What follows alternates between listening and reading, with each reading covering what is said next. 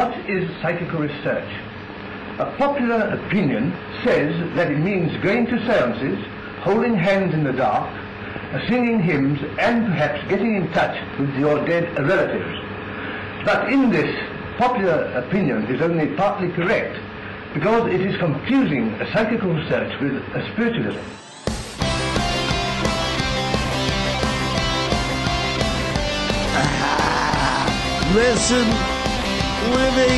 Listening to Synchronon. Sick and Ron. Yes, you're listening to Synchronon. The Sick and Wrong, the world source for antisocial commentary. God, what a bunch of scumbags. Good evening. Welcome to Sick and Wrong, the world source for antisocial commentary. I'm one of your hosts, Simon. Hi, hello. I'm Kate Rambeau, and with me is podcat correspondent Chi-Chi. Are you both celebrating Guy Fawkes Day? Yeah, Chi-Chi actually doesn't mind the fireworks. Last year, he was like sitting on the wall watching them. Some cats don't give a shit. Some dogs don't either, but then other cats and dogs are just absolutely triggered by it. Wait, they must have been in the war. Did Chi-Chi knock back a Nuki Brown and just start lighting fireworks? Yeah, he was out on the streets chavving it up with all the other chav cats, going around door to door, just smashing windows in. That was Chi-Chi. He's from Annan. So wait, has it been crazy there? Has it been nutty? Yeah, it's been popping off. I couldn't be bothered to look at any fireworks or leave my valuable position on the sofa watching Invasion of the Body Snatchers to even bother to look, but I could hear them all. They were going on for hours. Well, I remember last year I was in Carlisle on November 5th, and I remember we walked to the offie, and you could just hear fireworks going off everywhere. Can you remember we walked past a couple of garden parties, and they were all letting off their own fireworks as well? Kind of reminded me of the 4th of July here, because here it's usually, you have a barbecue in the backyard, and then as soon as it's sundown, then Dad breaks out the fireworks, the bottle rockets. I would like to point out that November the 5th is historical. I know 4th of July is, but come on. 4th of July is. November the 5th is a way bit of history. It's about trying to bring down the fucking government. Yours is in celebration of a government. Ours is in celebration of kicking the English out of this country and declaring independence. So I'd say it's the same, gravity there. You're welcome to it. Let me just tell you. Anyone who kicks out our tea is not welcome to us. You know what I learned recently? There was only 22 countries that didn't see a British invasion during this period of the world's history, and Sweden's one of them. So good on you, Sweden, for being Swedes. Yeah, I often wondered that, why Britain would, sail to India, sail to South Africa, go to, Egypt, and go to the U.S. Why wouldn't they, or Canada or whatever, why wouldn't they just go conquer Europe? Do you know why, mate? Because we've got the balls to do that. We had the balls as a tiny little nation to put all our men's together, put them all in a boat and say, you just fucking sail out there till you hit land, lads. You just fucking sail out there. And do you know what? We all did. We were like, for fucking Queen, for fucking country. Yeah, but wouldn't it have been easier just to head over, across the channel and then just conquer, the Netherlands?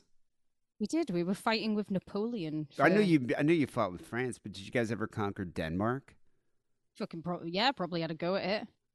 Only 22 countries, and Sweden, I think, was the only place in Europe that we hadn't tried to set foot inside of.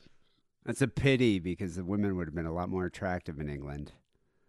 That's true, especially they're so close. But there's a lot of, descended from Viking birds here. And I mean, you're saying that, but were the Vikings really that attractive when you think about how tough as nails they were? You've got to sacrifice something to be tough. I've always had the theory that the Vikings came over and just took all the hot English birds to their country and just kind of left the slags behind. And that's what I hope they did. Godspeed, Vikings. They just took the fit ones. You're coming with us. Well, wouldn't you? If you're going to raiding villages, you wouldn't be rating them out of 10 before a little tribunal. It's a bit like Mengele in Auschwitz, who's like, not to the gas chambers. We keep this one for my hospital. So, people, if you haven't figured it out yet, Kate Rambeau is back in the UK. After a harrowing journey. How was the trip back to the UK? Well, firstly, I am very much one to bitch and complain whenever I can. I pre-ordered a vegetarian meal on the flight, and do you know what they served me? Beef stroganoff? Chicken. What? What? They served me chicken. Didn't they ask if you wanted chicken or a vegetarian option? When you pre-order the meal, you get your meal. It was a lacto-friendly vegetarian meal. So when you order your meal, you get it before everybody else. And I was like a little bit drunk at that point. I was super tired. And I was thinking, is this a Quorn fillet? Because Quorn fillets disturbingly look like chicken, don't they? I smelt it and I was like, this smells like fucking chicken. I wouldn't But have you know, eaten the it. lights were down low. What am I going to do? So I put a little bit in my mouth. And I was like, fuck. Spat it out, chicken. Did you go full James Corden at I, s- and just start screaming at the chef? I sat politely and I waited for the stewardess to come back round when they were serving the full meal. And I was like, oh, I'm terribly sorry, but I ordered a vegetarian meal and you've given me chicken. And she was like, oh, do you just want me to swap the tray? I was like, no, I want to keep my fucking chicken. What do you fucking think I want? So she just swapped the tray over and that was that. What was the vegetarian option then? I was just trying to think what was the vegetarian. I obviously ate it. It wasn't as good as the Journey Inn because on the Journey Inn they gave us mac and cheese. Oh, it was also pasta, but it was ravioli this time without a sauce. That's not too bad. Usually Virgin Atlantic Really usually has pretty good. decent options. Yeah. You know, I Yeah. never pre-order a vegetarian meal. I just when they come around, I'm like, yeah, I'll take the vegetarian. It's usually, edible. Yeah, but the difference between you and me is I actually feel human hunger, whereas you don't feel human hunger. So if there wasn't a vegetarian option, like they'd run out, I'd be absolutely fucked. I Sitting on a would flight just for 10 hours without eating. I would just ask for more beer and a Exactly. shot of 'Cause whiskey. you're not human. You'd take a fucking smoothie with you. So you get back to the UK. You got you had train strikes. I know you were saying it was kind of a harrowing journey up north. It was the day before all the train strikes. So I'm really lucky I didn't come back on the weekend because I would have absolutely been screwed. But I sat on a train I was actually talking to Gino on the Discord because I was like, mate, I might need help. Like, can you like help me? Like, if there's no trains, what the fuck am I going to do? Like, look up shit online for me because my phone was also dying. And they just cancelled the train as we sat on it. Didn't tell us. I had to go on the app, scroll back to find the train I was on, and it was like cancelled. So they cancelled the train as I sat on it, and then there was just pandemonium all across London Euston as everyone was like, "Where do I go?" I helped a Chinese chick, did my service that day. I helped a Chinese chick. I helped an Australian man. That just sucks. That sucks. I noticed when that happened to me last time when I flew, when I think I was leaving England last time I was there. In August, all the train strikes are happening. I just like the guy at Carlisle was so accommodating. He's like, "Oh, I'll just put you on this one, do this one, this one." But I remember when I tried to do the same deal happened when I was at like King's Cross, and this guy couldn't be he didn't give a shit. And he's like, "You booked it through the app. Sorry, mate." It's the fucking Tories. Why don't they just give them what they want? This country needs trains. And on a bigger note, why are we a country that has such an advanced rail system? Why the fuck don't we have high-speed rail? Why? It's 2022 and the quickest it can take us to get from London to Glasgow is like 5 hours. It shouldn't be that way. Yeah, that is mental, especially with your guys' reliance on trains. So you get back to the UK, you got a new prime minister, you got train strikes, you have beige buffets, you have cold weather. I mean, you must be excited to be back. No, not really. Why would I be excited? The only thing I'm excited to be back for is to be reunited with my baby angel Chi-Chi, who has not left my side. But other than that, I came back and I was like, firstly, it's weird being in a house. After you've been in like a flat and then you go into a house, I was like, there's too much room here for just me. It's too much room. Yeah, you adjust to it. Well, I think the sad truth is that the U.S. government is continuing to keep us apart, which sucks. Yeah. Not sure how much longer the visa is going to take. I mean, we're still having our application for a visa being processed. We're still being processed, so we don't even know. You would think, since we're already married, that would like expedite things a bit, but no. Not really. No. I mean, it's just U.S. bureaucracy at its finest, coupled with a pandemic that brought everything to a screeching halt.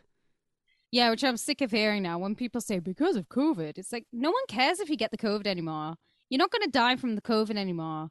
Can we just like move on from it as a society, please? I just hate how they use it as an excuse, but That's what I mean. But is it an excuse? Because I mean, they're currently processing applications submitted in early 2021. So I mean, they're a year behind because the pandemic just kind of disrupted everything. Yeah, that's what they're going to be saying. I reckon up until about, I think about 2025, the COVID will be a viable excuse for anything. So annoying. I guess what I'm trying to say here, are there any immigration lawyers out there who would like a free Patreon subscription in exchange for their services? If so, just email sickandwrongpodcast@gmail.com. Thank you. Thought I might as well try. You can do it pro bono as well. Pro Sonny and Sonny and Cher. Sonny Bono. Okay, Rambo, I was thinking, other than Chi-Chi, the main reason you don't just stay here after you visit is that you would not be able to work legally, right? So if you just stayed, if you came and visited in LA and then just stayed here, you wouldn't be able to work. Right. I could apply for there are alien visas I could have applied for. That's usually what people who do the K1 visa do.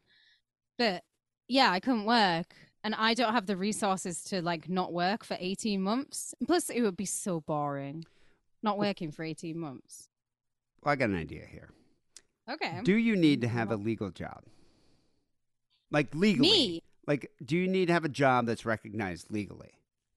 Oh, you're telling me that I should do a little under the table. I have an idea. Okay. Why don't you move here and start up a paranormal investigation company? I would love that. I mean, think about it. The only credentials you probably would need for this is a website, a Yelp account, maybe a YouTube page. I mean, you definitely don't need to be educated in paranormal science, or educated at all, really. I mean, look at Zach Bagans, Yeah. You can just show up and say, I see ghosts, and that's viable enough. Yeah. I mean, you're way more charismatic than Zach Bagans, and you're English, which gives you some kind of air of legitimacy. Yeah, it's a bit of superiority. Well, think about it. You come from the old world. Everything is haunted and old blighty. That's where all the ghosts live. Yeah. I mean, there's ghosts here, but they all came over from the UK. And then you tried to kick them out, and you just create some new ones in the Civil War.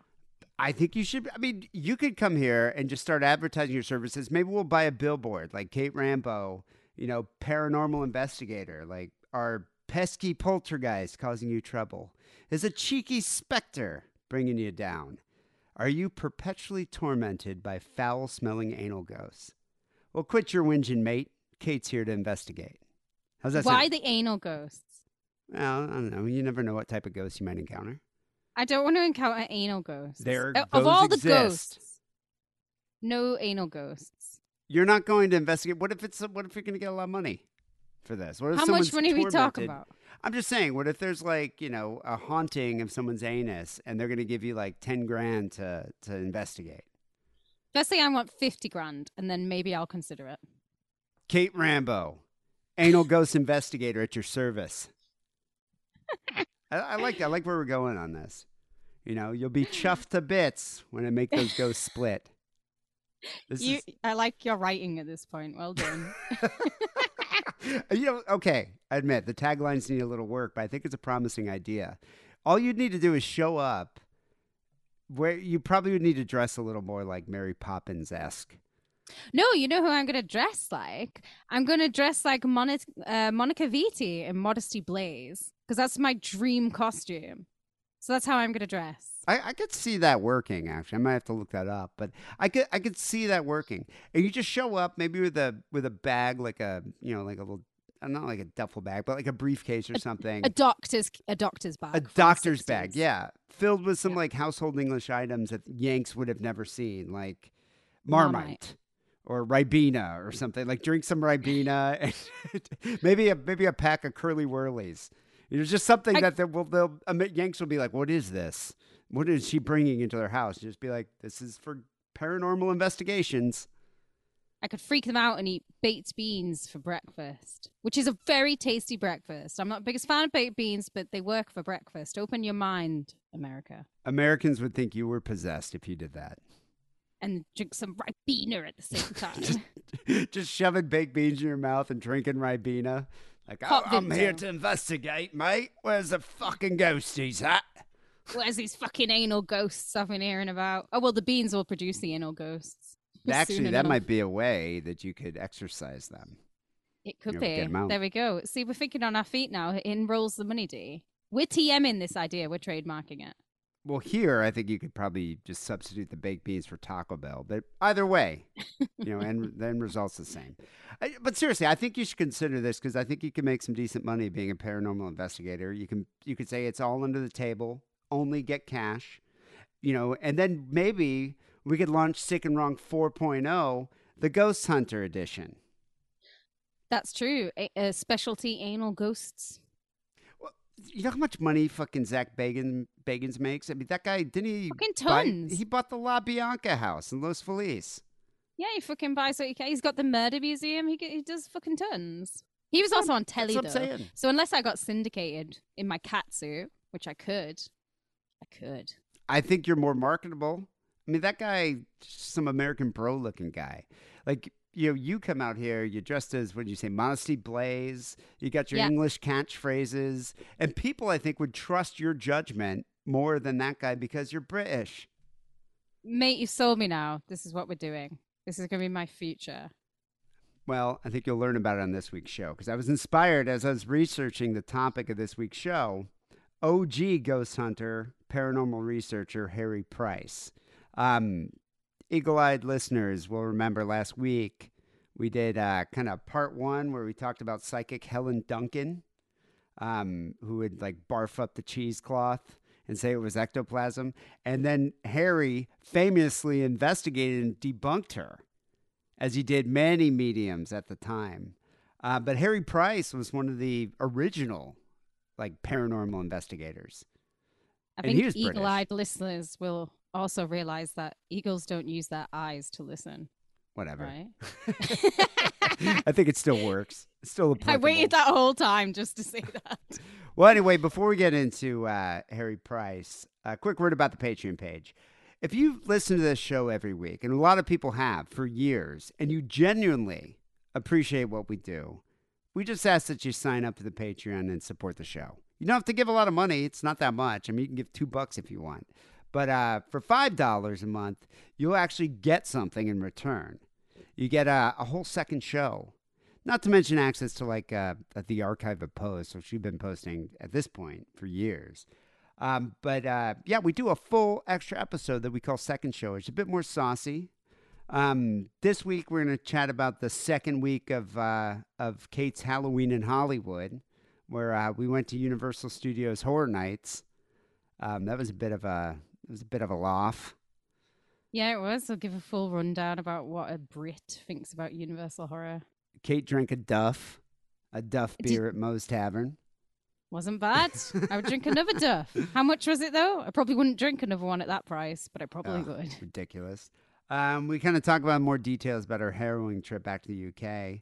We talk about my unfortunate excursion last night to a new metal venue in Boyle Heights called Don Quixote. I don't think I'm ever going to go back there again. And then we also do a story about a Republican House candidate in Michigan who's really into a fetish called cranking, which I'm not sure. I'm not gonna spoil it, but I think Kate Rambo is also into a fetish called cranking. Well, I know the Viz terminology for cranking. Well, you're I'm going to sure have to listen to over- the second show to find out. Yeah, other Viz readers will know the Viz term for crank. And for a few bucks more, $10 a month, you get access to our entire Sick and Wrong archives, first 10 years of Sick and Wrong on SoundCloud, as well as access to our bonus minisode Overkill, which I don't even know, Kate, you've had to do quite a few dozens of Overkills at this point. Yeah, there is. And there's Harrison stuff on there. And, you can just sign up to the Patreon and you don't have to listen to anything if you like. No one's forcing you. All you're doing is supporting like indie outsider radio. You're just saying that you like what's happening and occurring here because we're not being sponsored by, apart from Adam and Eve, which at this point is more of like a joke sponsorship.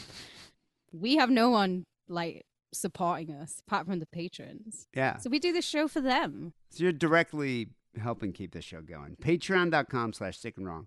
Here's a quick second show teaser that we're hoping will convince you to sign up for the Patreon. And then let's chat about OG paranormal investigator Harry Price.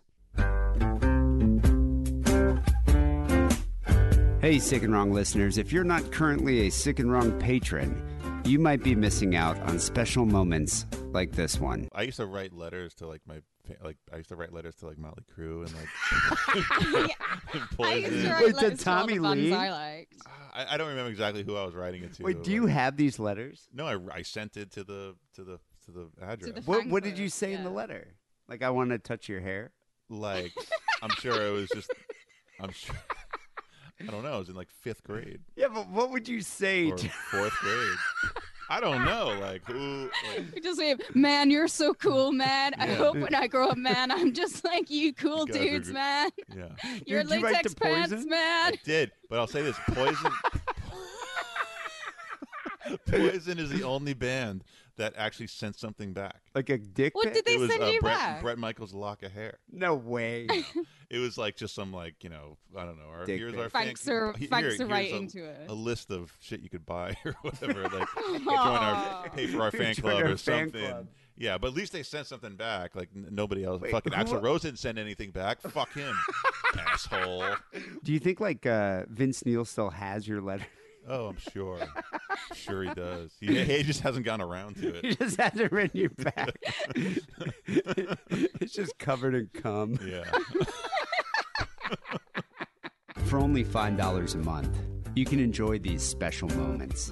A bonus news story, extra phone calls, and an hour's worth of outtakes every week at patreon.com/sickandwrong. Sign up today, support the show, and keep it sick and wrong. Don't you ever think So Harry Price was a famous English ghost hunter. Actually, he was one of the first paranormal investigators. And it was his life's mission to find evidence to prove that there was life after death and that poltergeists and other psychic occurrences were real. That's the thing about Harry that sets him apart from you as a paranormal investigator. Harry actually believed in it. Yet He's a believer. but yet his passion was to debunk it. Like he wanted to find he wanted to find a medium or psychic who was legitimate. Yeah, who could really contact the dead from beyond the grave. And he investigated some of the most famous hauntings throughout Britain during the early part of the 20th century. So let's get into a little history, a little background on Harry. Born in 1881 in Holborn, which was then a very poor district of London. Are you familiar with Holborn? I do know Holborn, and yet it's no shocker there. Is it still poor? Is there a Russia- poor area of London? Well, yeah, if you go fucking south of the river. Where's Holborn? I'm not actually sure where Holborn is. To me, it sounds north of the river, but I could be fucking wrong. I don't know. I only know the good parts of London. Let's put it like that. Well, this would have been like what, Victorian London back then. So Yeah, maybe Jack the Ripper was stalking the streets of Holborn. possibly. Well, young Harry grew up with an interest in archaeology, magic, and especially conjuring. And he spent a lot of time in his youth perfecting his conjuring skills and working out like magic tricks. So he would have been like super into the Magic Castle here in LA.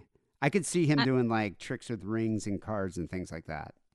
He's giving me a bit of Wackerly vibes. Like instead of, wanting to conjure up a date, he's conjuring up a sci-fi club. Yeah, I guess I could see Wackerly trying to conjure up a high life. I think that's kind of something. I bet you if Wackerly got magic powers, it'd be like, I'm going to make a high life, or I'm going to make, a vodka soda appear out of nowhere. I would like those skills. These skills, though, these conjuring skills and this appreciation of magic would help him in his later career because he knew what, the techniques of sleight of hand and other mechanisms and cold reads and things like that mediums would use to produce fake phenomena during a seance or a reading. So he kind of knew the signs of what to look for, which, Yeah. I mean, I guess, he can recognize a con artist through possibly being one himself or possibly just knowing the techniques. It's just knowing the tricks of the trade. He was such a good conjurer that when he was in his teens, early 20s, he was accepted as a member of the Magic Circle in the UK. I love how there were like these kind of occult groups because that was such a thing back then. But they were like, huge. there was the Magic Circle, the Society of Magicians. There was the Society Golden for Dawn. Physical or Psychical Research. Yeah, Order of the Golden Dawn. Like there were things that was definitely more occult than what some of these were. But these clubs, I guess, would have seances and different like paranormal type events. So anyway, he became a member of the Magic Circle in the UK. And from 1921 was the honorary librarian of the exclusive Magicians Club. So he was like well into that scene. What an at the honor. time.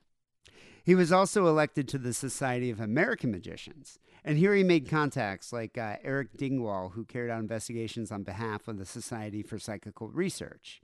He also became acquainted with none other than Harry Houdini, whom he shared a deep interest in collecting books about magic, as well as like research about the paranormal. So when he met Eric Dingwall, he introduced him to the Society for Psychical Research in 1920, and he was initially involved as a member, but he found himself being treated with quite a bit of suspicion from the senior members. First of all, they found out that he was a spiritualist. He actually believed in the paranormal. He believed in the existence, of ghosts. And so that definitely struck a nerve with some of the senior members, as well as they were antagonistic to his lower class origins and lack of a university education.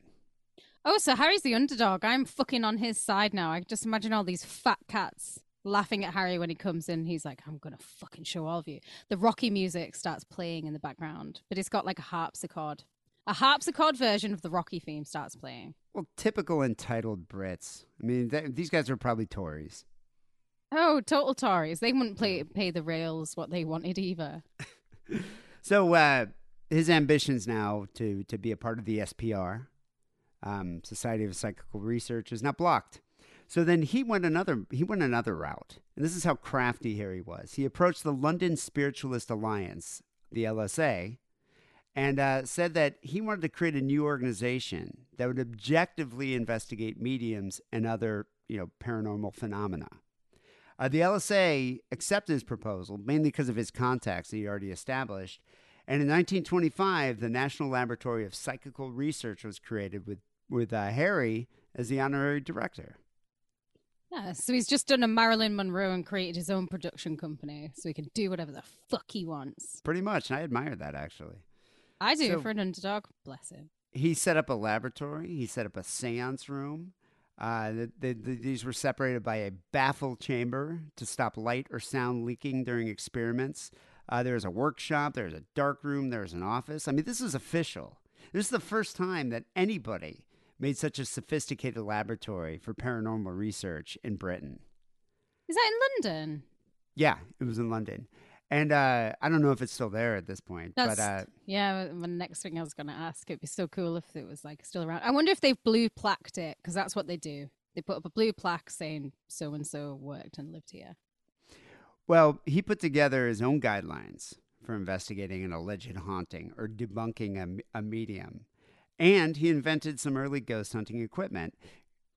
Fun fact here, he actually invented the first proton pack. As in what they use in Ghostbusters? I'm lying. But yeah. But he did have some other items that he created. He had electroscopes, which detected the magnitude of electrical charge in a body. He had barographs that could record atmospheric pressure. It's kind of like, do you remember the items that Egon used in Ghostbuster? Hell yeah. The second sexiest of all the Ghostbusters. And he made a thermograph, which made continual readings of temperatures. I think we could just kind of make apps for you to use. Like, you can have your own thermograph app, so you could just use your iPhone. I mean, the rubes will have no idea. I'll just whack out a tablet. But it we'll just but do it all through was a tablet. more or less a sophisticated laboratory, especially at the time. He later reorganized the laboratory as the London University Council for Psychical Investigation. Never officially a part of the London University, but a number of academics, assisted with him and, funded his research to link paranormal science with mainstream science. Okay. It's a bit of a mouthful to say, though. I feel like he should have been catchier. I would have thrown some shekels into his Patreon and just said, just change the name, mate. He probably should have hired a PR firm. Now, the thing is with Harry, his passion was debunking, fake seances and fake mediums and people who, the charlatans, more or less. And he abhorred the tricks that they would use to claim to be in contact with the spirit world. I mean, he exposed them as con artists. However, he was a genuine believer. I mean, he thought that there were spiritual mediums out there whose claims were true, that were actually contacting the other world. The dead. I mean, he was a believer. He believed in ghosts. He believed in hauntings. He just what he was trying to do was debunk them using his methods, find out if they were fake or not. Yeah, I get that. So, 1927, he became a member of the acclaimed Ghost Club. I love all these clubs in Britain at the time. It's just looks like a lonely man thing to do, is to just be part of all these. I'm just too busy to do anything because I've got all my clubs. Yeah, it's life before the internet. I imagine there's still like a cult type. I think Harrison was involved in a cult club here. Yeah, he was. Harrison was basically in the OTO / the Golden Dawn. Although not the racist Golden Dawn, the OG Golden Dawn. But I think they just got together and played like Magic the Gathering. I don't think they actually did anything. Well, the OTO is very much like Catholicism. There's a lot of like rituals you have to go to and like chants you'll do. There's nothing like nefarious about it. I can certainly see 6 grown men Harrison's age all meeting in a room and just doing a bunch of like Masonic type chants. And then like an hour later, they're like, so how was work for you this week? And then they just leave. It's like the Masons. Could you imagine how bad that room must smell? With Harrison in it? Anyway, the Gold Club. It's the not Ghost a strip Club. The Ghost Club ended up closing down due to dwindling attendance in 1936. But Harry successfully reopened it again as a dining club where prominent experts in the field would give dinner talks. Women were also allowed to join Harry's version of the Ghost Club for the first time. Okay. Just call it the Gold Club, the original Gold Club. I probably should. You know why it probably closed down the first time in 1936? Because all the men who were in that club, guess where they're going? Off to fucking war. So that's probably why it closed down the first time. Well, I think he ruined it once they allowed women to join, just like this podcast. A woman on a podcast on the internet? How ridiculous, David. So Harry, over his career, built up a huge library of books and documents and case files, which he gave all to the University of London. So, I mean, you can go look at Harry's library at the University of London currently. He's also the author of over 20 books. Like, he had 20 books that came out. The Most Haunted House in England came out in 1940. Poltergeist over England, 1945. The End of Borley Rectory, which came out in 1946. These are all regarded as classics. So, I mean, he's a prolific author and a legitimate investigator, despite the fact that he never had a formal education. Yeah, I was about to say, I wonder how dry these books are, or if they're going to have a little bit of a flair to them, because he's apparently so undereducated. Well, there's a lot of controversy with the Borley Rectory book. We're going to get to that in a minute. So, I've heard of that. Harry conducted his paranormal investigations for over 3 decades. I'm going to highlight just a couple of the famous cases. We actually spoke about this one last week. The medium Helen Duncan, who he debunked in 1931. So Helen Duncan, as we mentioned last week, was probably the most popular medium working in Britain in the first half of the 20th century. Her seances were famous and attended by throngs of people. And she was renowned for producing physical phenomena such as ectoplasm, from her mouth. However, Harry sensed a faker. He was convinced she was faking these phenomena and apports. He believed she was swallowing cheesecloth before the seance started and then regurgitating it in a darkened room so it looked like genuine ectoplasm coming out of her mouth. Harry could smell the cum on her breath. I think that's what it was. Harry's no stranger to blowjobs. Ghostly blowjobs. So he arranged for the National Laboratory of Psychical Research to invite Helen Duncan to undergo some tests and experiments in 1931, which they paid her a hefty sum of £50. And Helen was down for the money. That was a lot of money in those days. Oh, it was probably like, what, 500 quid? But money went further back then because everything cost a pittance. Yeah, 1931. She had a whole family to support. It's the war. Well, it's about to be the war. Yeah. These medium tests that he didn't go too well for poor Helen, hellish Nell.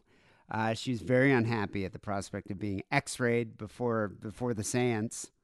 And so she became hysterical. I think we talked about this last week. She ran out screaming in the street. And then Price was convinced when she had her fit that she passed the incriminating cheesecloth that she had swallowed to her husband as he was trying to calm her down. On other test occasions, Harry determined that the ectoplasm was just egg whites and paper saturated with egg white. So now he was totally convinced that she was a fraud, and he ended up testifying against her in the infamous court case in 1944, where she was on trial for witchcraft after bringing the spirit of a deceased person from the HMS Barnum. And she ended up going to prison for 9 months. And Harry got a lot of recognition. One of his other earlier cases here was Joanna Southcott's box. He liked Joanna's box. I was going to say Joanna box. What JoJo box? This mysterious box was said to contain a series of prophecies by the mystic Joanna Southcott, who we might need to cover one of these days. Okay. And it was only to be opened at a time of great national peril in the presence of all the bishops of the Church of England. So there was something very important, something pivotal in this box. There were calls were made to open the box during the Crimean War and in the Great War, World War I. But it was not investigated until 1927 when Harry Price and the National Laboratory of Psychical Research got their hands on Joanna Southcott's box. The box. What's in the box? Some say the box was x-rayed. Some say it was open. But apparently all the researchers found in the box was a pistol, a lottery ticket from the 19th century, a nightcap, some books, a purse, and a dice box. You know how you always talk about my heart and like when I move over, like all the heart I'm going to bring with me? You're basically just describing one of my many, many, many boxes. Although I don't have a pistol, but I do have a toy pistol. But you do have a box probably filled with porcelain zoo creatures. And every single one is coming with me now. I have decided none are leaving. I'm being buried with all my porcelain zoo. I hope none of them get broken during the journey or while we're trying to set up, the new flat. Why would they, David? Because I'm going to pack and wrap them very, very well. Why would they get dropped in the new flat? Why would that Accidents happen. That's all I'm saying. No, it won't. Rumors abounded that this was not the real box, that Harry had a false box. He was using a decoy box to gain more public awareness of his newly formed National Laboratory of Psychical Research and to discredit the legacy of famed mystic Joanna Southcott. She was born in 1750, Joanna here, and she had written several volumes of divine revelations. And she had announced at the age of 64 that she was going to give birth to a new savior of the world named Shiloh, who is to be the one in the same as the Messiah that was described in the book of Genesis. Did she give birth? I bet she didn't. I bet she gave birth to like a potato or a cauliflower. Well, the Messiah failed to appear, and Joanna Southcott died shortly afterwards. So. Oh, she was loopy. I bet she was that fun auntie that whenever they would come around, you'd just be like, oh my God, get the tea and cake out because this woman is going to talk. I would like to know how Harry got his hands on her box. It kind of reminds me of like a Dybbuk box, where it's like the laws of it. They're like, should we open it? Are times bad enough? Imagine if they did open it as like an answer to the Great War and there's like a nightcap in there. Like, this will solve all of Germany's problems. Or a prophecy that there's going to be even worse Second Great War. Yeah, it's on the way, lads. Well, I mean, there was a lot of mistakes made in the First World War. America Well, made a lot of mistakes. Harry did get a lot of notoriety at the time and built up a lot of publicity for his new organization. However, one of his more bizarre experiments was the Brocken experiment. This is how I first learned of Harry Price. This happened in 1932. So, for this investigation, Harry Price actually performed a black magic ritual. Cool. Yeah, from start to finish, designed to transform an ordinary goat into a handsome young man. Is that what happened to you? Much In like South me in that Africa? picture we took in Vegas at the Golden Steer, that handsome young man, I was formerly a goat. I can see that happening to you in South Africa. So he was inspired by Johann Wolfgang von Goethe, who famously had an interest in the occult, and he had visited the Brocken Peak, which has always been associated with black magic. He hiked a path that's still memorialized as the Goethe Way. But yeah, the entire Harz Mountain region, including the Brocken Peak, have historically been associated with witches, spirits, and black magic.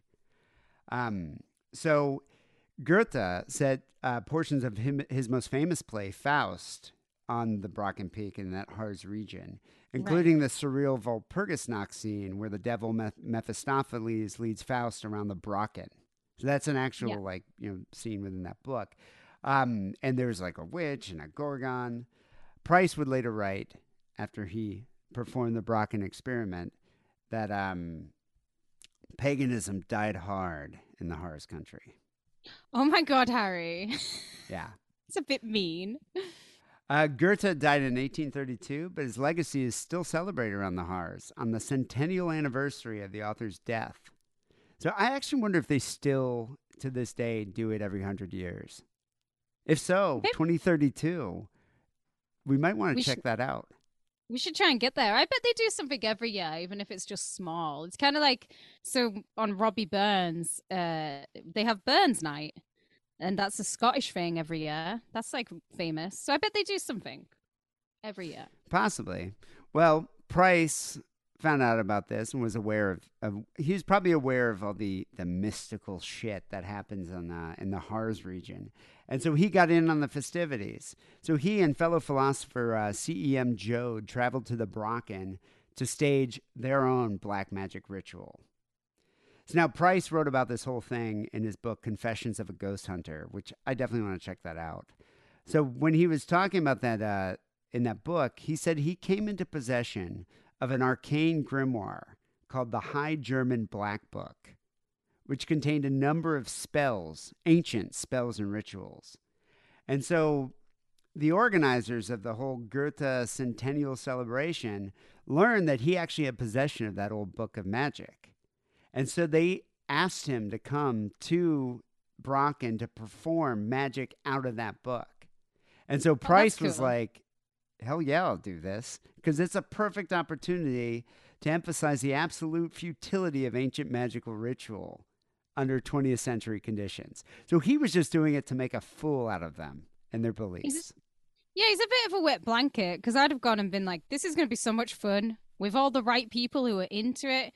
It's kind of like going to see like Merciful Fate. You're like so into all the costumes and everything that's going on. You know what I mean? And he's going to go there and just shit upon it.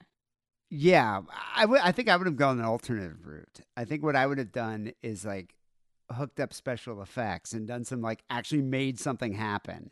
You know, like get a goat, swap it out with a kid. I mean, he knew how to do all this stuff. He was a master conjurer.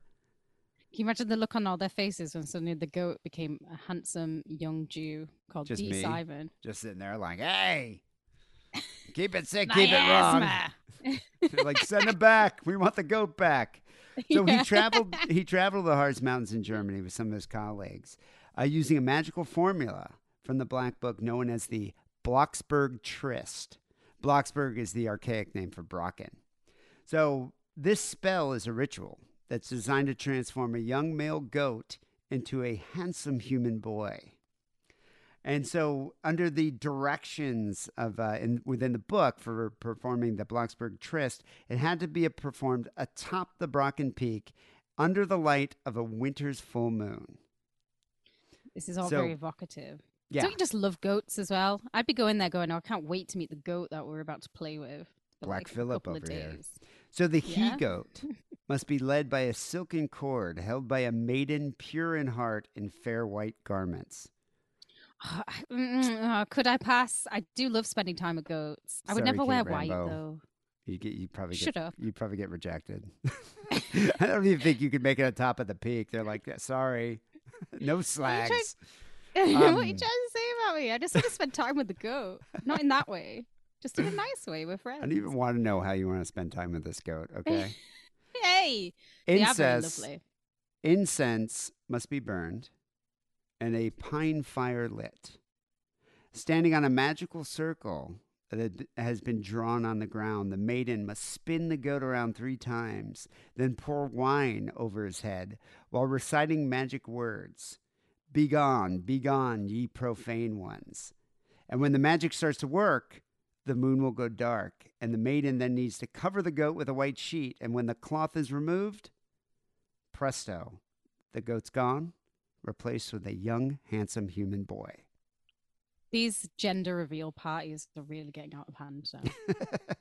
This would be a great gender reveal party. Black magic would, yeah. ritual, upside down pentagram. That'd be amazing. I couldn't swing a goat around. Could you? That's animal abuse. No, and then lead you it chuck around. wine in its face. No, lead Or it you just around in a lead it circle around. and then pour wine on it. Yeah, I was imagining that you'd hold it by its 2 front hooves and just spin in a circle with it, going like, wee. She's That's not what I Hulk imagine. Hogan. Like, what do you think? She's like a young virgin. I could pick up a little goat and probably spin it around, but I won't because I love them. Harry was shrewd. He held a rehearsal the night before, June 17th, just to see how everything would pan out, and it didn't go quite well. He invited a number of journalists and photographers there to record the event, and they were like kind of definitely dubious. But at the same time, a lot of people genuinely believed in this magic ritual and that Harry Price was going to turn a goat into a young boy.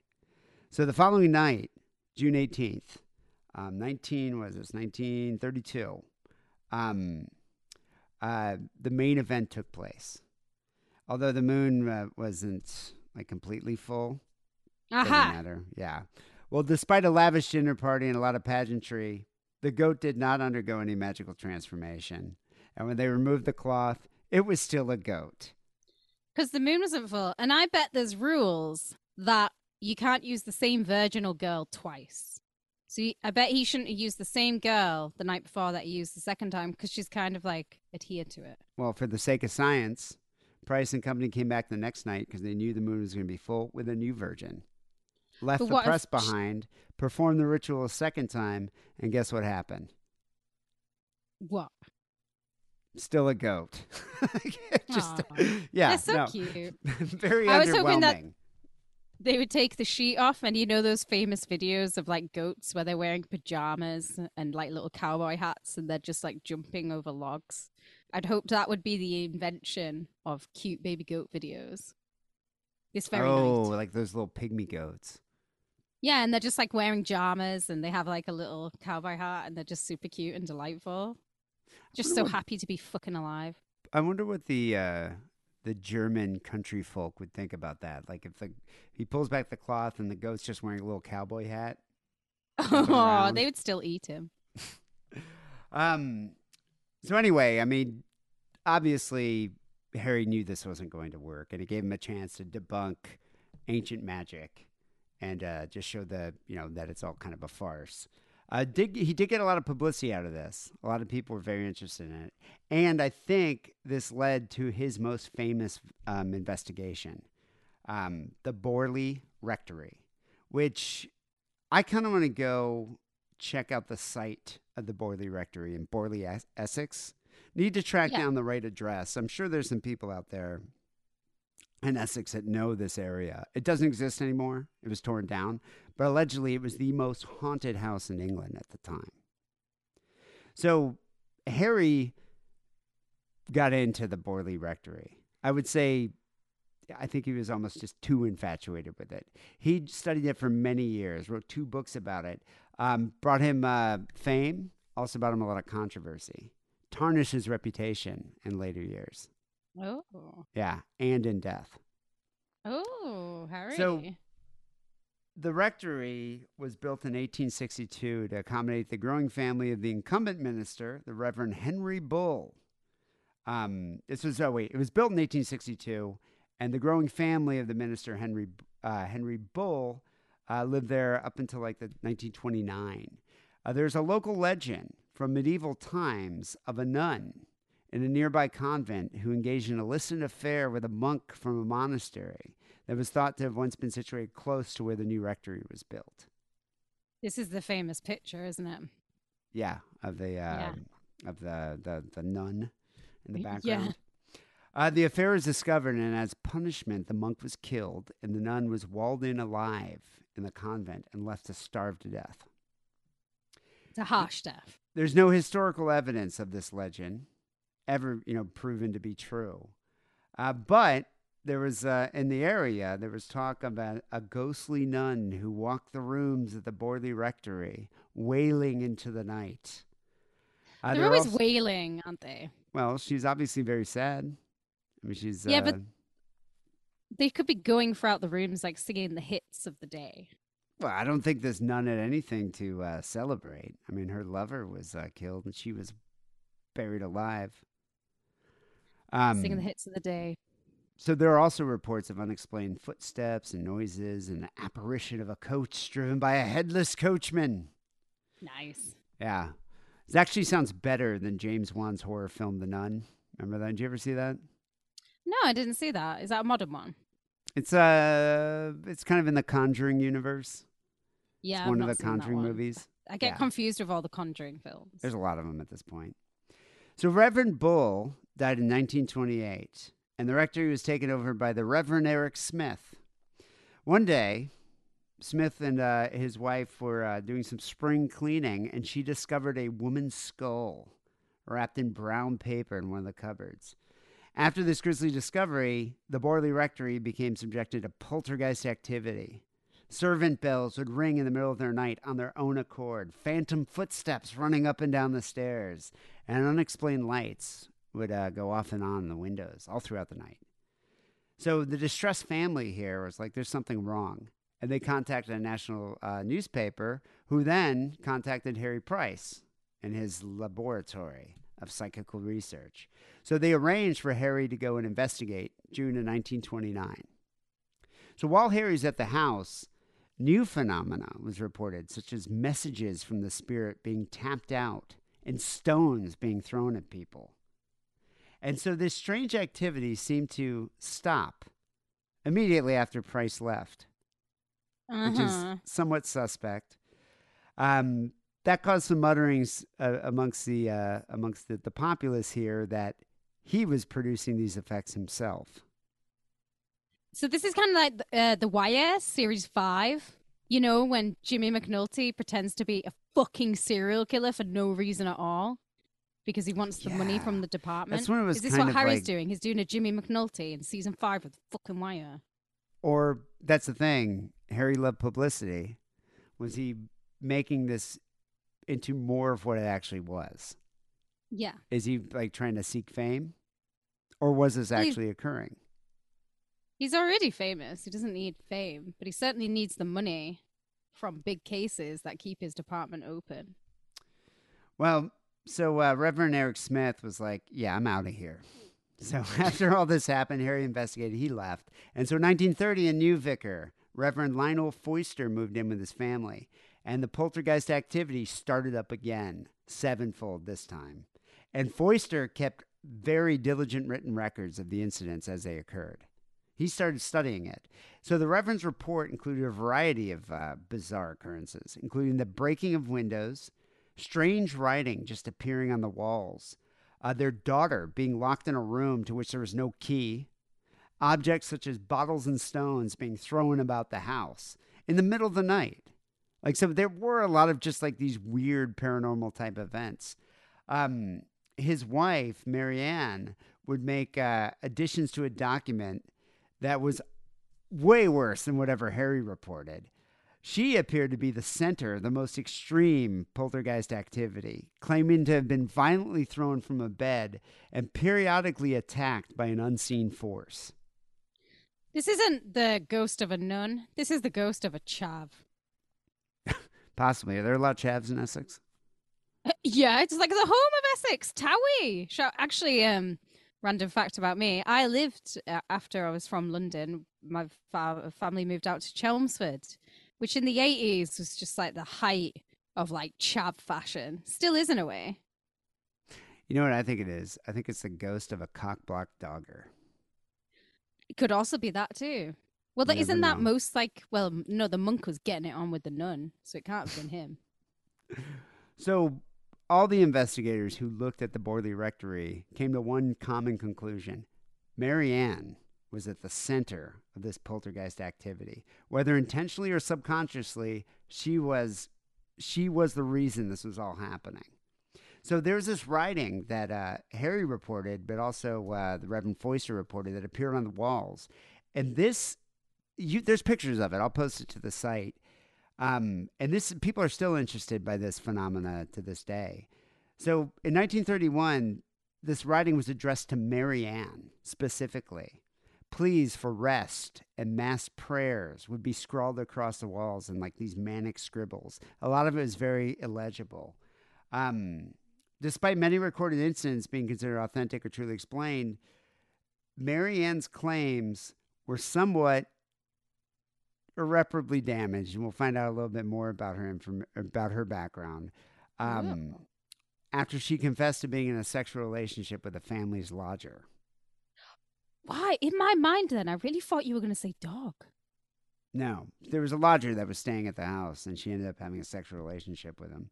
And so she would go on to explain that she frequently used claims of supernatural phenomena in order to conceal the affair from her husband. Oh, yeah, like the lights are going off because the lodger's just like fucking her so hard against the walls. And the footsteps and the noises and the crying. Oh, it's a ghost. It's Well, not the sexy lodger.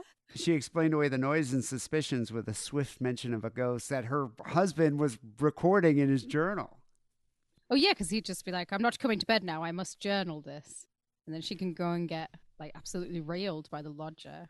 Well, It's always a sexy lodger. It became a scandal. Gripped the UK at the time in the 30s. Everybody was talking about it. And so these reports were then sent to Price. And so Harry Price was like, I already investigated this. And I saw, I heard some footsteps and I heard the tapping and I saw some messages. I don't believe Mary Ann. I kind of find her claims dubious. I think she was just having an affair and was trying to justify it, or at least conceal the affair from her husband. He still thought that there's haunted occurrences in this building. So Foister ended up quitting the rectory in 1935, but Harry Price took up tenancy there for a year in order to undertake further investigations. And he brought with him a group of people who stayed at the rectory over the weekends to observe and record any paranormal occurrences.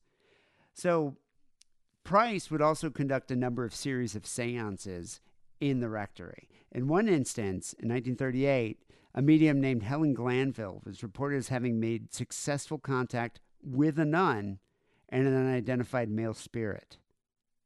The latter spirit was to predict the rectory's ultimate destruction by fire, March 27, 1938. Harry set this bitch on fire, didn't he? Well, what ended up happening is the rectory's new owner, Captain W.H. Gregson, was moving into the property when an oil lamp was upturned and the house was set ablaze. So a fire started, and there was no way to save the rectory at the time. The house was burned down to the ground. They were still using oil lamps back then. Yeah, in the 30s. It just seems like such a random thing to have, an oil lamp. When did England even get electricity? Like 1970s? Actually, it didn't roll out properly until the 1980s. I mean, I've been to your house. You've never even seen a microwave oven until you came here. I'd never seen a microwave. I don't even have an inside toilet. It's all outside. I know. I have a washroom. That was tough. You have a sink. That works for me. So initially, the burning of the rectory was reported as an accident, but upon investigation, An insurance company deemed that Gregson's actions was deliberate and the house was left as a ruin, never to be rebuilt. So he never got any money for it either. Do you think that was part of the insurance claim? They were like, no, Squire, you can never rebuild. The wreck is yours. And then you just own this ruin. Well, I don't know I don't know. I think he just left it at this point because it was kind of worthless. But Harry Price didn't think it was worthless. He still continued to investigate Borley. And so he was, there were some of her writings, Marion's wall writings, that were still preserved in the wreckage of the rectory. And so he believed that the messages read, the well tank bottom me, like the illegible messages, or the well tank bothers me. And so he was 100% convinced that the body of the nun whose restless spirit plagued the house was in the tank in the basement, like in the cellar. He thought she was buried there. Yeah. And so he returned to the site. He dug into the cellar. This is a famous investigation. The nation was gripped with this. And he did find bones in the cellar of the rectory. But the resolution, but like chicken bones. Well, the resolution was not as it seemed. The bones found at the bottom of the pit were that of a pig, not a nun. Oh, do you think a poor little pig one day was just like, doing his own little pig thing, tottering around, and then whoops, he's in a well. And nobody saved the pig. Well, the pig died, obviously, and that was the bones, and that's what Harry thought. I'm sure Harry was just stoked when he found these bones. And then they tested them. Well, pig bones could look like a small human. Especially if it's a huge pig. He went to a local vicar and he asked the local vicar to do a Christian burial of the bones, and they're like, no. And so, Mr. Piggy, he took the bones with him. He was still convinced it was the nun. He didn't believe that science proved it was a pig. And so 2 years later, 1945, Price, with a small gathering of friends and a local photographer, got a reverend, a man by the name of Alfred Henning, to bury the bones. And he claims that the bones was that there was a part of a human jaw there and a skull. And he thought it was the remains of the ghost nun, Marie Lair, who still haunted the rectory. And so they buried it. And he felt like he gave, he put her spirit to rest. Maybe because symbolically, British people are disgusting. Maybe some Essex farmer had dressed up a pig like a nun, had been fucking the pig, because it's very sexy when a pig's dressed up like a nun. And then the pig ran away, fell down a well trying to get away, and there it died in its nun's costume. And that's why he was just so convinced that this pig was a nun. Well, don't a lot of people in Essex lose their virginity to pigs? I think 100% of the people in Essex lose their virginity to pigs. Also, is there anything stopping a pig from becoming a nun? There isn't, is there? Yeah, I wouldn't be surprised. I mean, why not? Yeah, I'd let a pig be a nun. Let them. Well, pigs have rights. Strange happenings still occur on the side of the grounds and in the nearby churchyard. The spectral nun has still been seen in one of the shattered windows of the house before they knocked it down. So it's still a site of poltergeist activity, the area where the Borley Rectory once was. I wouldn't mind checking that out one day. We should go and we should take a little pig that's dressed up like a nun just to see, because if anything's going to trigger anything, it'll be a pig dressed like a nun. Well, I think that would definitely offend the ghost nun. Yeah, I think the ghost nun would be like, that pig is fucking delightful. Hello. Or she might be really offended and haunt you, curse you. They can do curses, those nuns. Can nuns do curses? Oh, yeah. Is that part of their jobs? I don't really know much about nuns apart from what I've learned in Sister Act. I just know be respectful, because they will. No, I think they can conjure up the power of Jesus. Well, anyway, Harry Price died of a heart attack March 29th, 1948. Yet his research and his work, especially with the Borley Rectory, would not be overlooked. So following his death, accusations of fraud started coming out about him. Investigators and associates, colleagues of his, started accusing him of being a fraud and being a con artist. The man had a lot of haters, put it that way. Price was often criticized, though, for his investigations. And mainly due to the publicity. And they felt that that's what he was really after. He was like a P.T. Barnum type guy. He was just trying, he was a fame hound. He was just trying to be famous. The Warrens. Yeah. One example is the case of the talking mongoose that presented itself at the house of the Irving family in the Isle of Man. You know, the family claimed that this mongoose was possessed and was speaking. And so Harry, obviously this is a bit ridiculous, took it seriously. And he pointed out on his visit that wooden paneling and the unusual construction of the building made it one great speaking tube. And so, I don't know. It sounded like it definitely sounded like a hoax, but the fact that he knew this immediately made people quite dubious of Harry and his techniques. I've always wanted a taxidermy of a mongoose wrestling with a snake. Wrestling a cobra, yeah, that'd be cool. Yeah. The Brocken experiment, he received a lot of criticism of that because his colleagues thought he was going to approach this as an actual scientific experiment rather than, a spectacle, an entertainment, spectacle, because he invited like the journalists and the photographs. He used this as a big publicity moment. Like he was definitely living this up, standing in the middle of the pentagram with a goat. And, as one would do, believe me, I would have a blast doing this. I should actually do something like this to promote the podcast.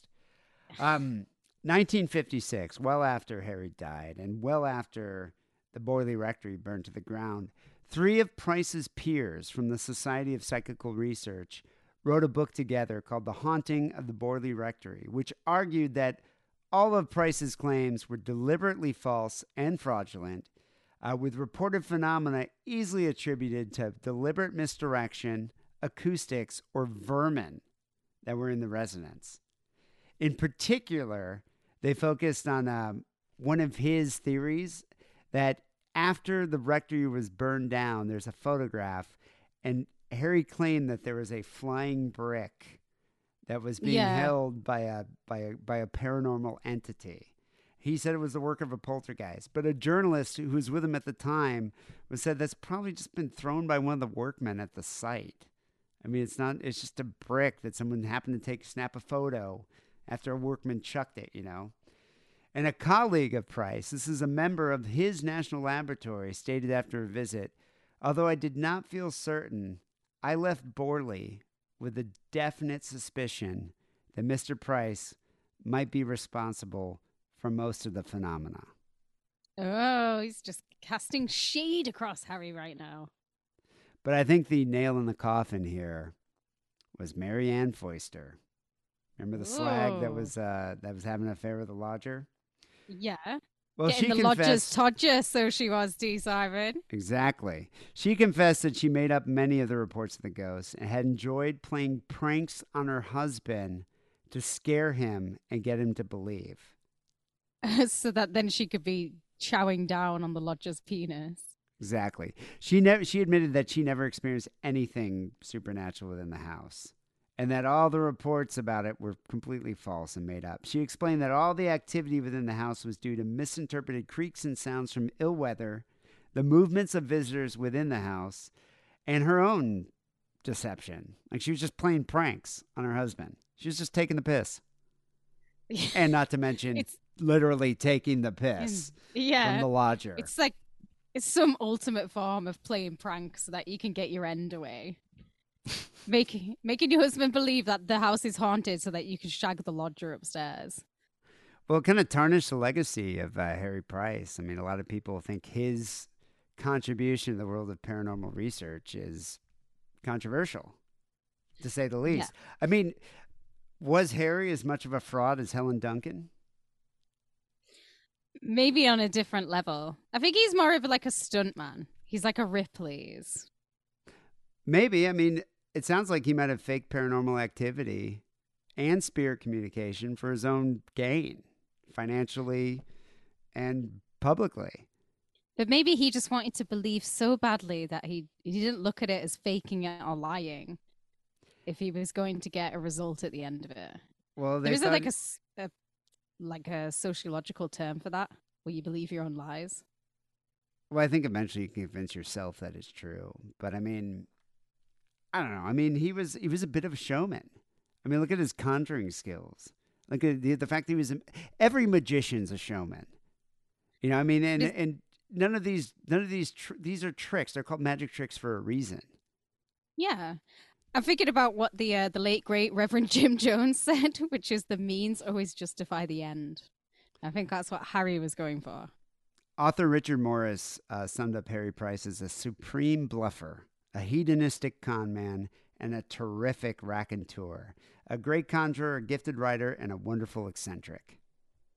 So his books are good then, right? I'm going to try and buy one because sometimes those old books can be so dry to read. You just end up never finishing them. If he's a great writer. Well, that's the thing. Say what you will about his techniques, about his studies and his research, but he added greatly to paranormal research, especially in Britain at the time. I mean, he put the first protocols for doing a haunted investigation of a haunting. No one ever did that. There were no legitimate ghost hunters at the time. I mean, he made a whole ghost hunter, Ghostbuster laboratory, with his own inventions. Yeah. He nurtured societies and organizations that are still investigating ghosts and the occult to this day. So, I mean, yeah, that's the thing. I mean, I would say his legacy is, regardless of whether or not some of the investigations were untrue or you're skeptical of his research techniques. But, I mean, he published 40 books, tons of writings on magic, psychic phenomena. He also had this, insane book collection of just obscure, magic and occult esoterica, which is still in the library to this day. So regardless of if you think he's a fraud or not, he definitely contributed to paranormal research. Yeah, he kind of reminds me of the Warrens in a way, but whereas I think the Warrens are absolute scumbags who were definitely covering up huge cons and pedophilic cons, he doesn't seem like he's doing it in a malicious way. I think he's doing it kind of in a self-serving way, but at the same time, he's, aiding the advancement of paranormal research. So in my mind, I think Harry Price is a stand-up fella, and I want to read his book, Confessions of a Ghost Hunter. People, this episode 868 here is Sick and Wrong. We got some phone calls. One phone call, actually. A longer phone call than usual, but it's a really good one. You can call the Sick and Wrong hotline, 323-522-4032. We'll get to that phone call here right after this brief message from Adam and Eve. Hey, Sick and Wrong listeners. This is Trucker Paul. I got to tell you about this wonderful porno place where you can buy jack-off machines, dildos, inflatable wives. I bought them all. When I go home, I like to diddle my wife with a little dildo. When I'm on the road, I got my second wife, my blow-up doll, and my jack-off sleeve. Go to adamandeve.com. Type in the word diddle, D-I-D-D-L-E, and you'll get 50% off all your masturbation machines. Adios, lick my balls! I put a spell on you. So we have one rather long phone call this week, but it's a really good one. It's about it's a reference to the episode that we did, 863, which I think we started. It was the first episode in October. The Devil Made Him Do It. About the Ossett murder case where Michael Taylor, supposedly under demonic possession, killed his wife brutally. Anyway, this listener lived in this area and has a connection to Michael Taylor. No way, lives in shithole Yorkshire. Yeah. Hey, Dean Kate. I thought I'd send you a quick message regarding your recent episodes. Oh, it's a few weeks back now. The Devil Made Me Do It. It was about Michael Taylor. Really, really weird coincidence happened. I was listening to that episode, and I actually know you were talking about Wakefield and the Cribs. I actually know the family of the Cribs and know their mum. And at the time, I was at her house. Well, it's a small community. It is. I mean, Wakefield. We're the Crips. We're from Wakefield. Yeah, I imagine like most people would probably know each other, but still a weird coincidence. Because I'm a cleaner and care worker. I do home help. And I was cleaning her house at the time, which was really weird. I know the boys quite well. So you were talking about that. And I know a few relations that actually live in Michael Taylor's house where the murder happened in Ossett, which is basically 10 minutes away in the car. Awesome. Whoa. I would live in that house. Fuck yeah, I would live. I've always said I will live in any murder house because to me, Halloween or the anniversary of the murders, that's when I'll do a cookout. I'll have a huge house party. Like my dream house would be the Elizabeth Short Black Dahlia house. I would plant dahlias in the front garden, and when tourists came over, I'd point them in the right direction. I wouldn't be pissed that they were on my property. Like the people who own the current Wonderland house are dicks. Don't live in that house knowing full well what's happened if you don't expect really the upset, Lucky Loos and don't they? Death Hags to come along.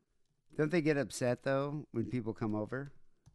Yeah, they do. And but they why stand live in that outside? house? Because it's going to happen. We're always going to come. We're always going to look and let us. I really want to know if this listener, if she could message me the address of the Michael Taylor house, because I really want to Google map it. Well, I want to look at it. yeah, I wonder if it's not that far. How far is Ossett from you? Ossett, it's probably like 2 hours, two and a bit hours. So that's a bit of a hike. Is it? Yeah, it's too long, and I'm not getting on the trains these days, buddy boy. Would Fuck you live that. in Bob Berdella's house? His childhood home is still there. No, the because, home you that know, he had, that he hoarded all his stuff in, committed all those it's been murders. torn down. You know, Oh. cool guy Tommy, who won a T-shirt, who listens to the show. Hello, Tommy. He's like my Bob Berdella connection. He sends me loads of Bob Berdella stuff because he lives there. But Bob Berdella's home got torn down. But fuck yes, would I live in it? Yeah. All right. What about Gary Heidnick's home? Gary Which is Heidnick was still there. the and real life is- Buffalo Bill. You know, Yeah, would you keep the pit in the basement and just kind of just keep it just preserved, or would you like make it into a hot tub or something? So I did Google Map Gary's house when we did that episode, and I remember he glued all the pennies to his hallway, and he did all that stuff. I would restore it to how it looked, and then every Halloween, guess who's going to have the best haunted house on the block? That would be a good haunted house. I'd charge people to come in like a tenner. But yeah, you'd have to like find other ways to like maybe people could rent the house out for weddings, brisses. That would be good. Murder mystery nights. I certainly wouldn't live there because, as I recall from the Google Maps, it's in a very bad part of the neighborhood. But would I profit off it? Sure as fuck would. Maybe do a seance there. Yeah. Live in the area. And my mother-in-law, a couple of members of her family actually moved into the house not long after. Obviously, it was cleaned up. They weren't still sort of like his wife's eyeballs on the floor. But yeah, she remembers her mother lived on the street that he went running up, covered in blood.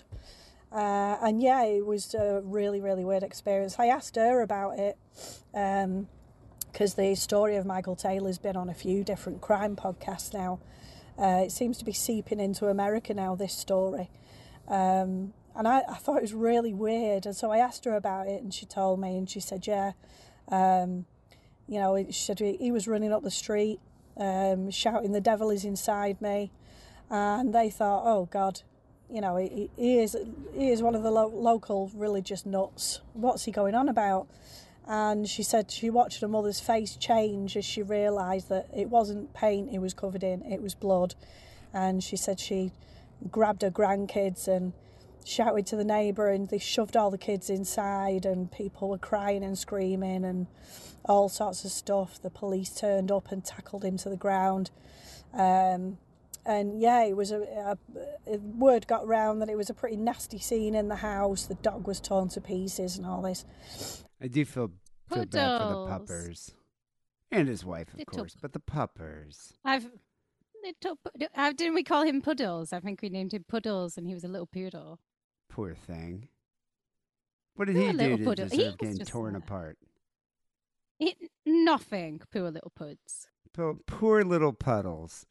Yeah, if you saw a homeless guy, let's say when you're in LA, you saw a few of those, just walking up the street covered in a red liquid, wouldn't you just get the fuck away? I would definitely lock the doors of the Prius. I can't even walk past them when they're not covered in blood. Remember, I would make you change places so you were standing closer to them. I am trying my hardest to wish every LA person, every homeless LA person away because they are on another level to British homeless people. Here, the British homeless are like respectful. I'll give them cigarettes when I used to smoke, or I give them money, but they're terrifying in LA. No, They're they look scary. like they look like The Walking Dead. I just think it's really funny the way you get so nervous, and like as soon as like a homeless person is just kind of shuffling up the street, you get all rigid and you just get really nervous. Hold my hand really tightly, and clutch your purse. I do clutch my purse because I'm not used to it, man. Like I'm used to like.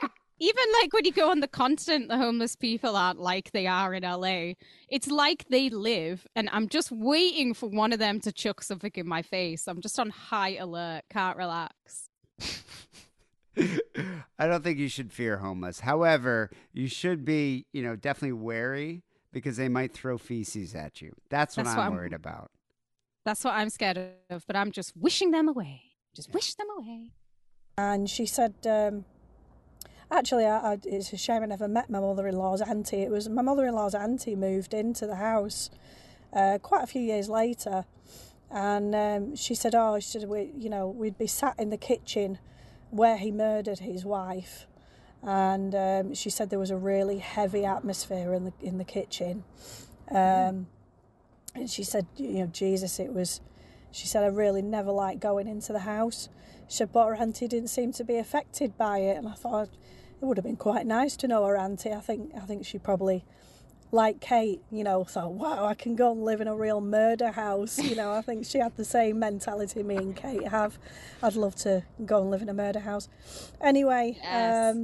I wonder, with such a gruesome murder like the Michael Taylor murder, would you be able to clean up all of the blood, all of like the hair, the teeth, the bone fragments?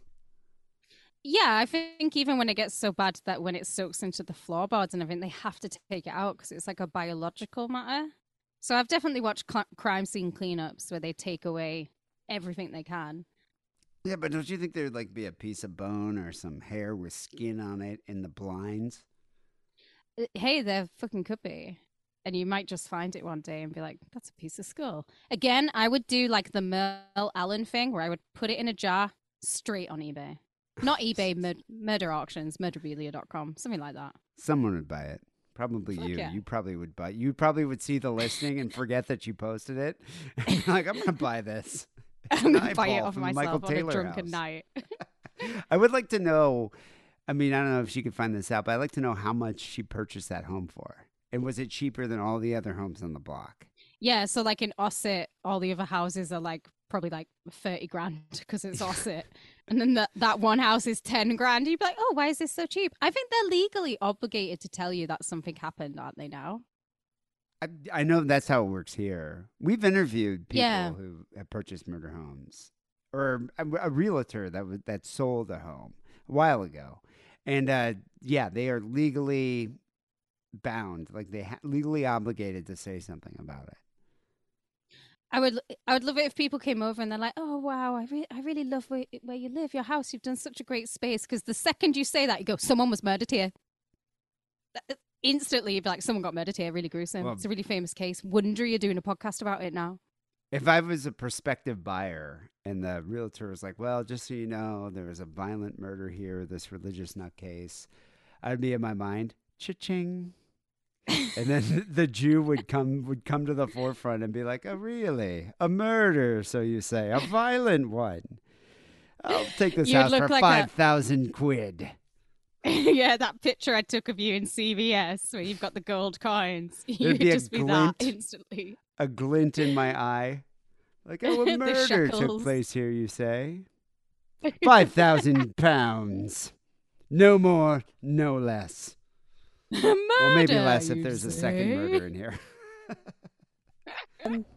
Yeah, there was another podcast that did the story. So I drove round to the house, took some pictures for them. She said this is the house where it's still standing. It's in amongst some terrace houses, so it's sort of in a corner of some terrace houses. So they can't exactly knock it down because it's attached to the house next door. So yeah.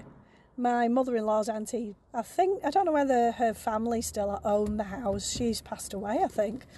But yeah, it was a really weird coincidence where I was at the time when suddenly I was listening to this podcast about some guy that lived down the street. I think I remember where he still lives. I don't know whether he's passed away now or what. Michael Taylor? Okay. I don't think Yeah, he's because still we were alive. talking about it. It was very hard to find information. I also couldn't find like a death notice or an obituary about him. Actually, now that I think about it, I think he is still alive. And didn't he get convicted for like being a sex pest?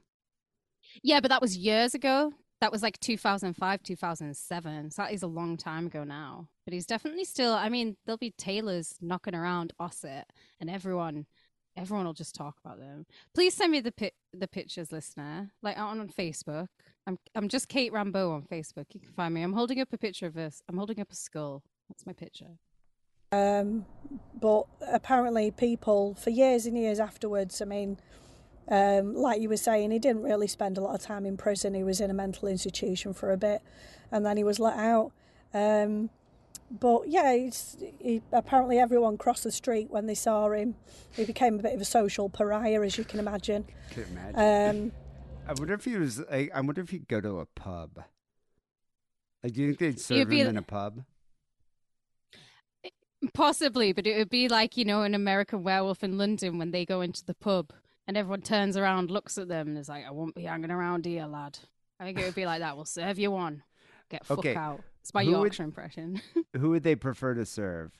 A convicted pedophile or convicted murderer? Like Michael Taylor. Oh, a murderer. There's nothing worse than a pedo, is there? I thought you were going to say a murderer or a Jew then.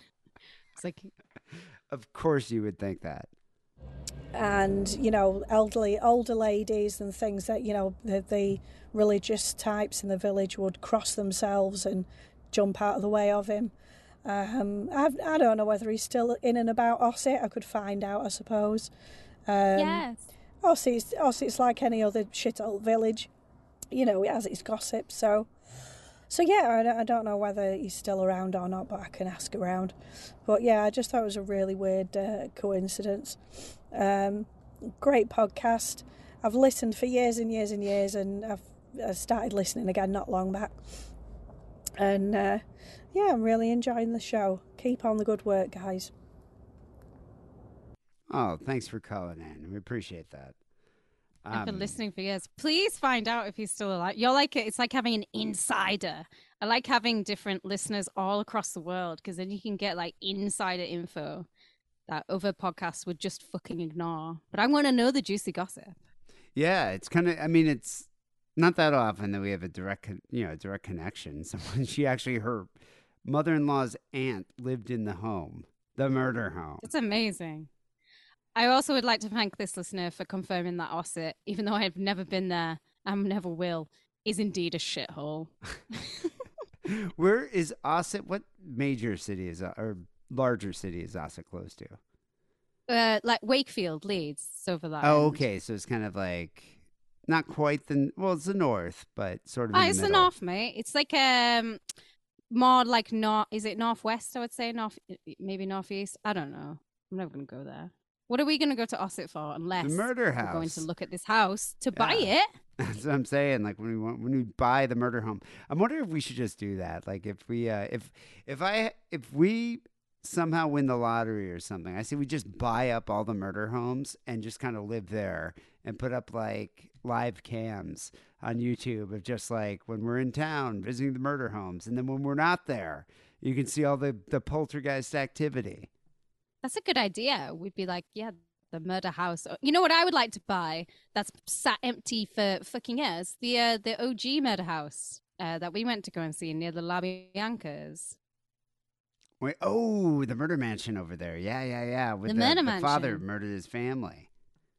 Yeah, which I reckon the reason it has sold a few times, but nobody's ever tried to renovate it. And I think it's because it's going to cost more to renovate it than it ever would to buy it, and that's why people are just waiting for it to fall down, and then somebody's just going to swipe in and buy the land. But we should buy it. Yeah, the property tax would be insane there too, right in Los Feliz. But it's a cool looking house. If you're ever in Los Feliz, kind of going towards the Greek Theater, you should stop by and see the Murder Mansion. Very famous place. Well, thank you, caller. That was fascinating. I normally only play calls that are about 3 minutes in length, but that was a really good one. I hope you feel better soon. Not to mention we're getting a little low on calls. So people, we do need you to call us 323-522-4032 or send us an email, sickandwrongpodcast@gmail.com, include an MP3, and we'll definitely play it on the show. I'm trying to build up a backlog.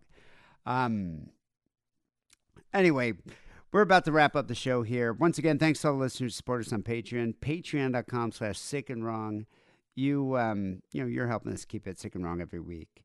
Also, we do have merch at the Sick and Wrong TeePublic store, sickandwrongpodcast.com/shop.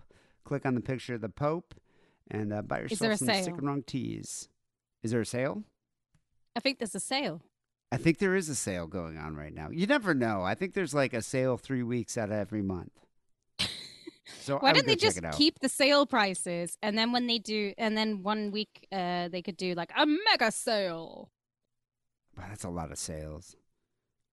That's a lot of sales. It is, but the people love the sales, man. But then there'd be nothing British special Indian, about the sales. I love the sales. There'd be nothing special about the sale. You got to make something special about the sale. Well, yeah, it's a mega sale, which is like 10 times more special than a normal sale because it's a mega sale. Why don't you contact TeePublic and tell them how to do their jobs?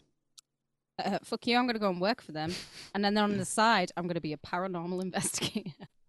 That'd be good. And we can actually make paranormal investigator T-shirts. For cheap. I like where we're going. First stop, Osset. Finally, here's Sick and Wrong Song of the Week. We're going to end the show with something sort of spooky, something sort of ghost-related, from one of Kate's favorite bands and favorite singers, Marky Smith, The Fall. Right. Let's get this straight. I like The Fall, but I do not like Marky Smith. I think he's a fucking whiny little cunt. He's a mank cunt, and he fucking hit bricks. There's just no excuse for it. Do you know what? There are bands like CCR who put out nothing but hit after hit after hit, and they don't have to hit their wives to achieve those hits. Marky Smith, I'm quite glad, is dead. Yeah, I don't know how many hits The Fall ever really had, but they definitely had a lot of albums. What, like 50 records? Like 50-ish. John Peel's favorite band as well. Nah, I like The Fall too. I like him to a limit. I'm not collecting 50 records. I think I have like 3 or 4. Anyway, yeah. This record, The Friends Experiment, if you got it, it wouldn't even contain this song, the original LP. I kind of hate when that happens. What they did, and that was one of the reasons why sometimes you want to buy the CD version and the LP, because the CD version will have bonus tracks. So The Friends Experiment, which came out in 1988, has a couple bonus tracks, one of them being this song, Ghost in My House, which is a cover done by The Fall. So we're going to end the show here with that song. People will be back next week with episode 869. Till then, take it sleazy.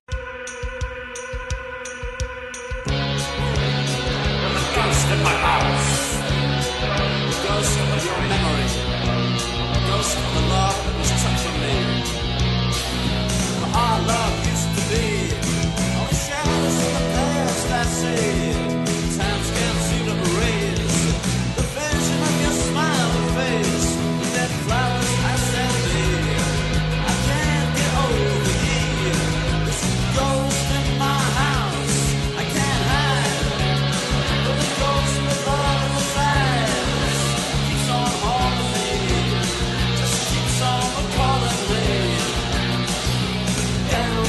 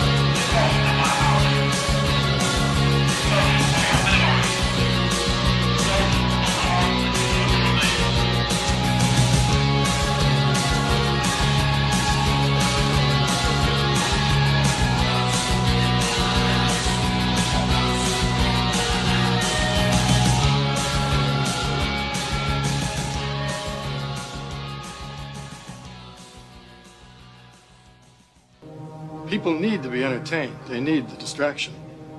I wish to God that somebody would do something to block out the voices in my head for 5 minutes.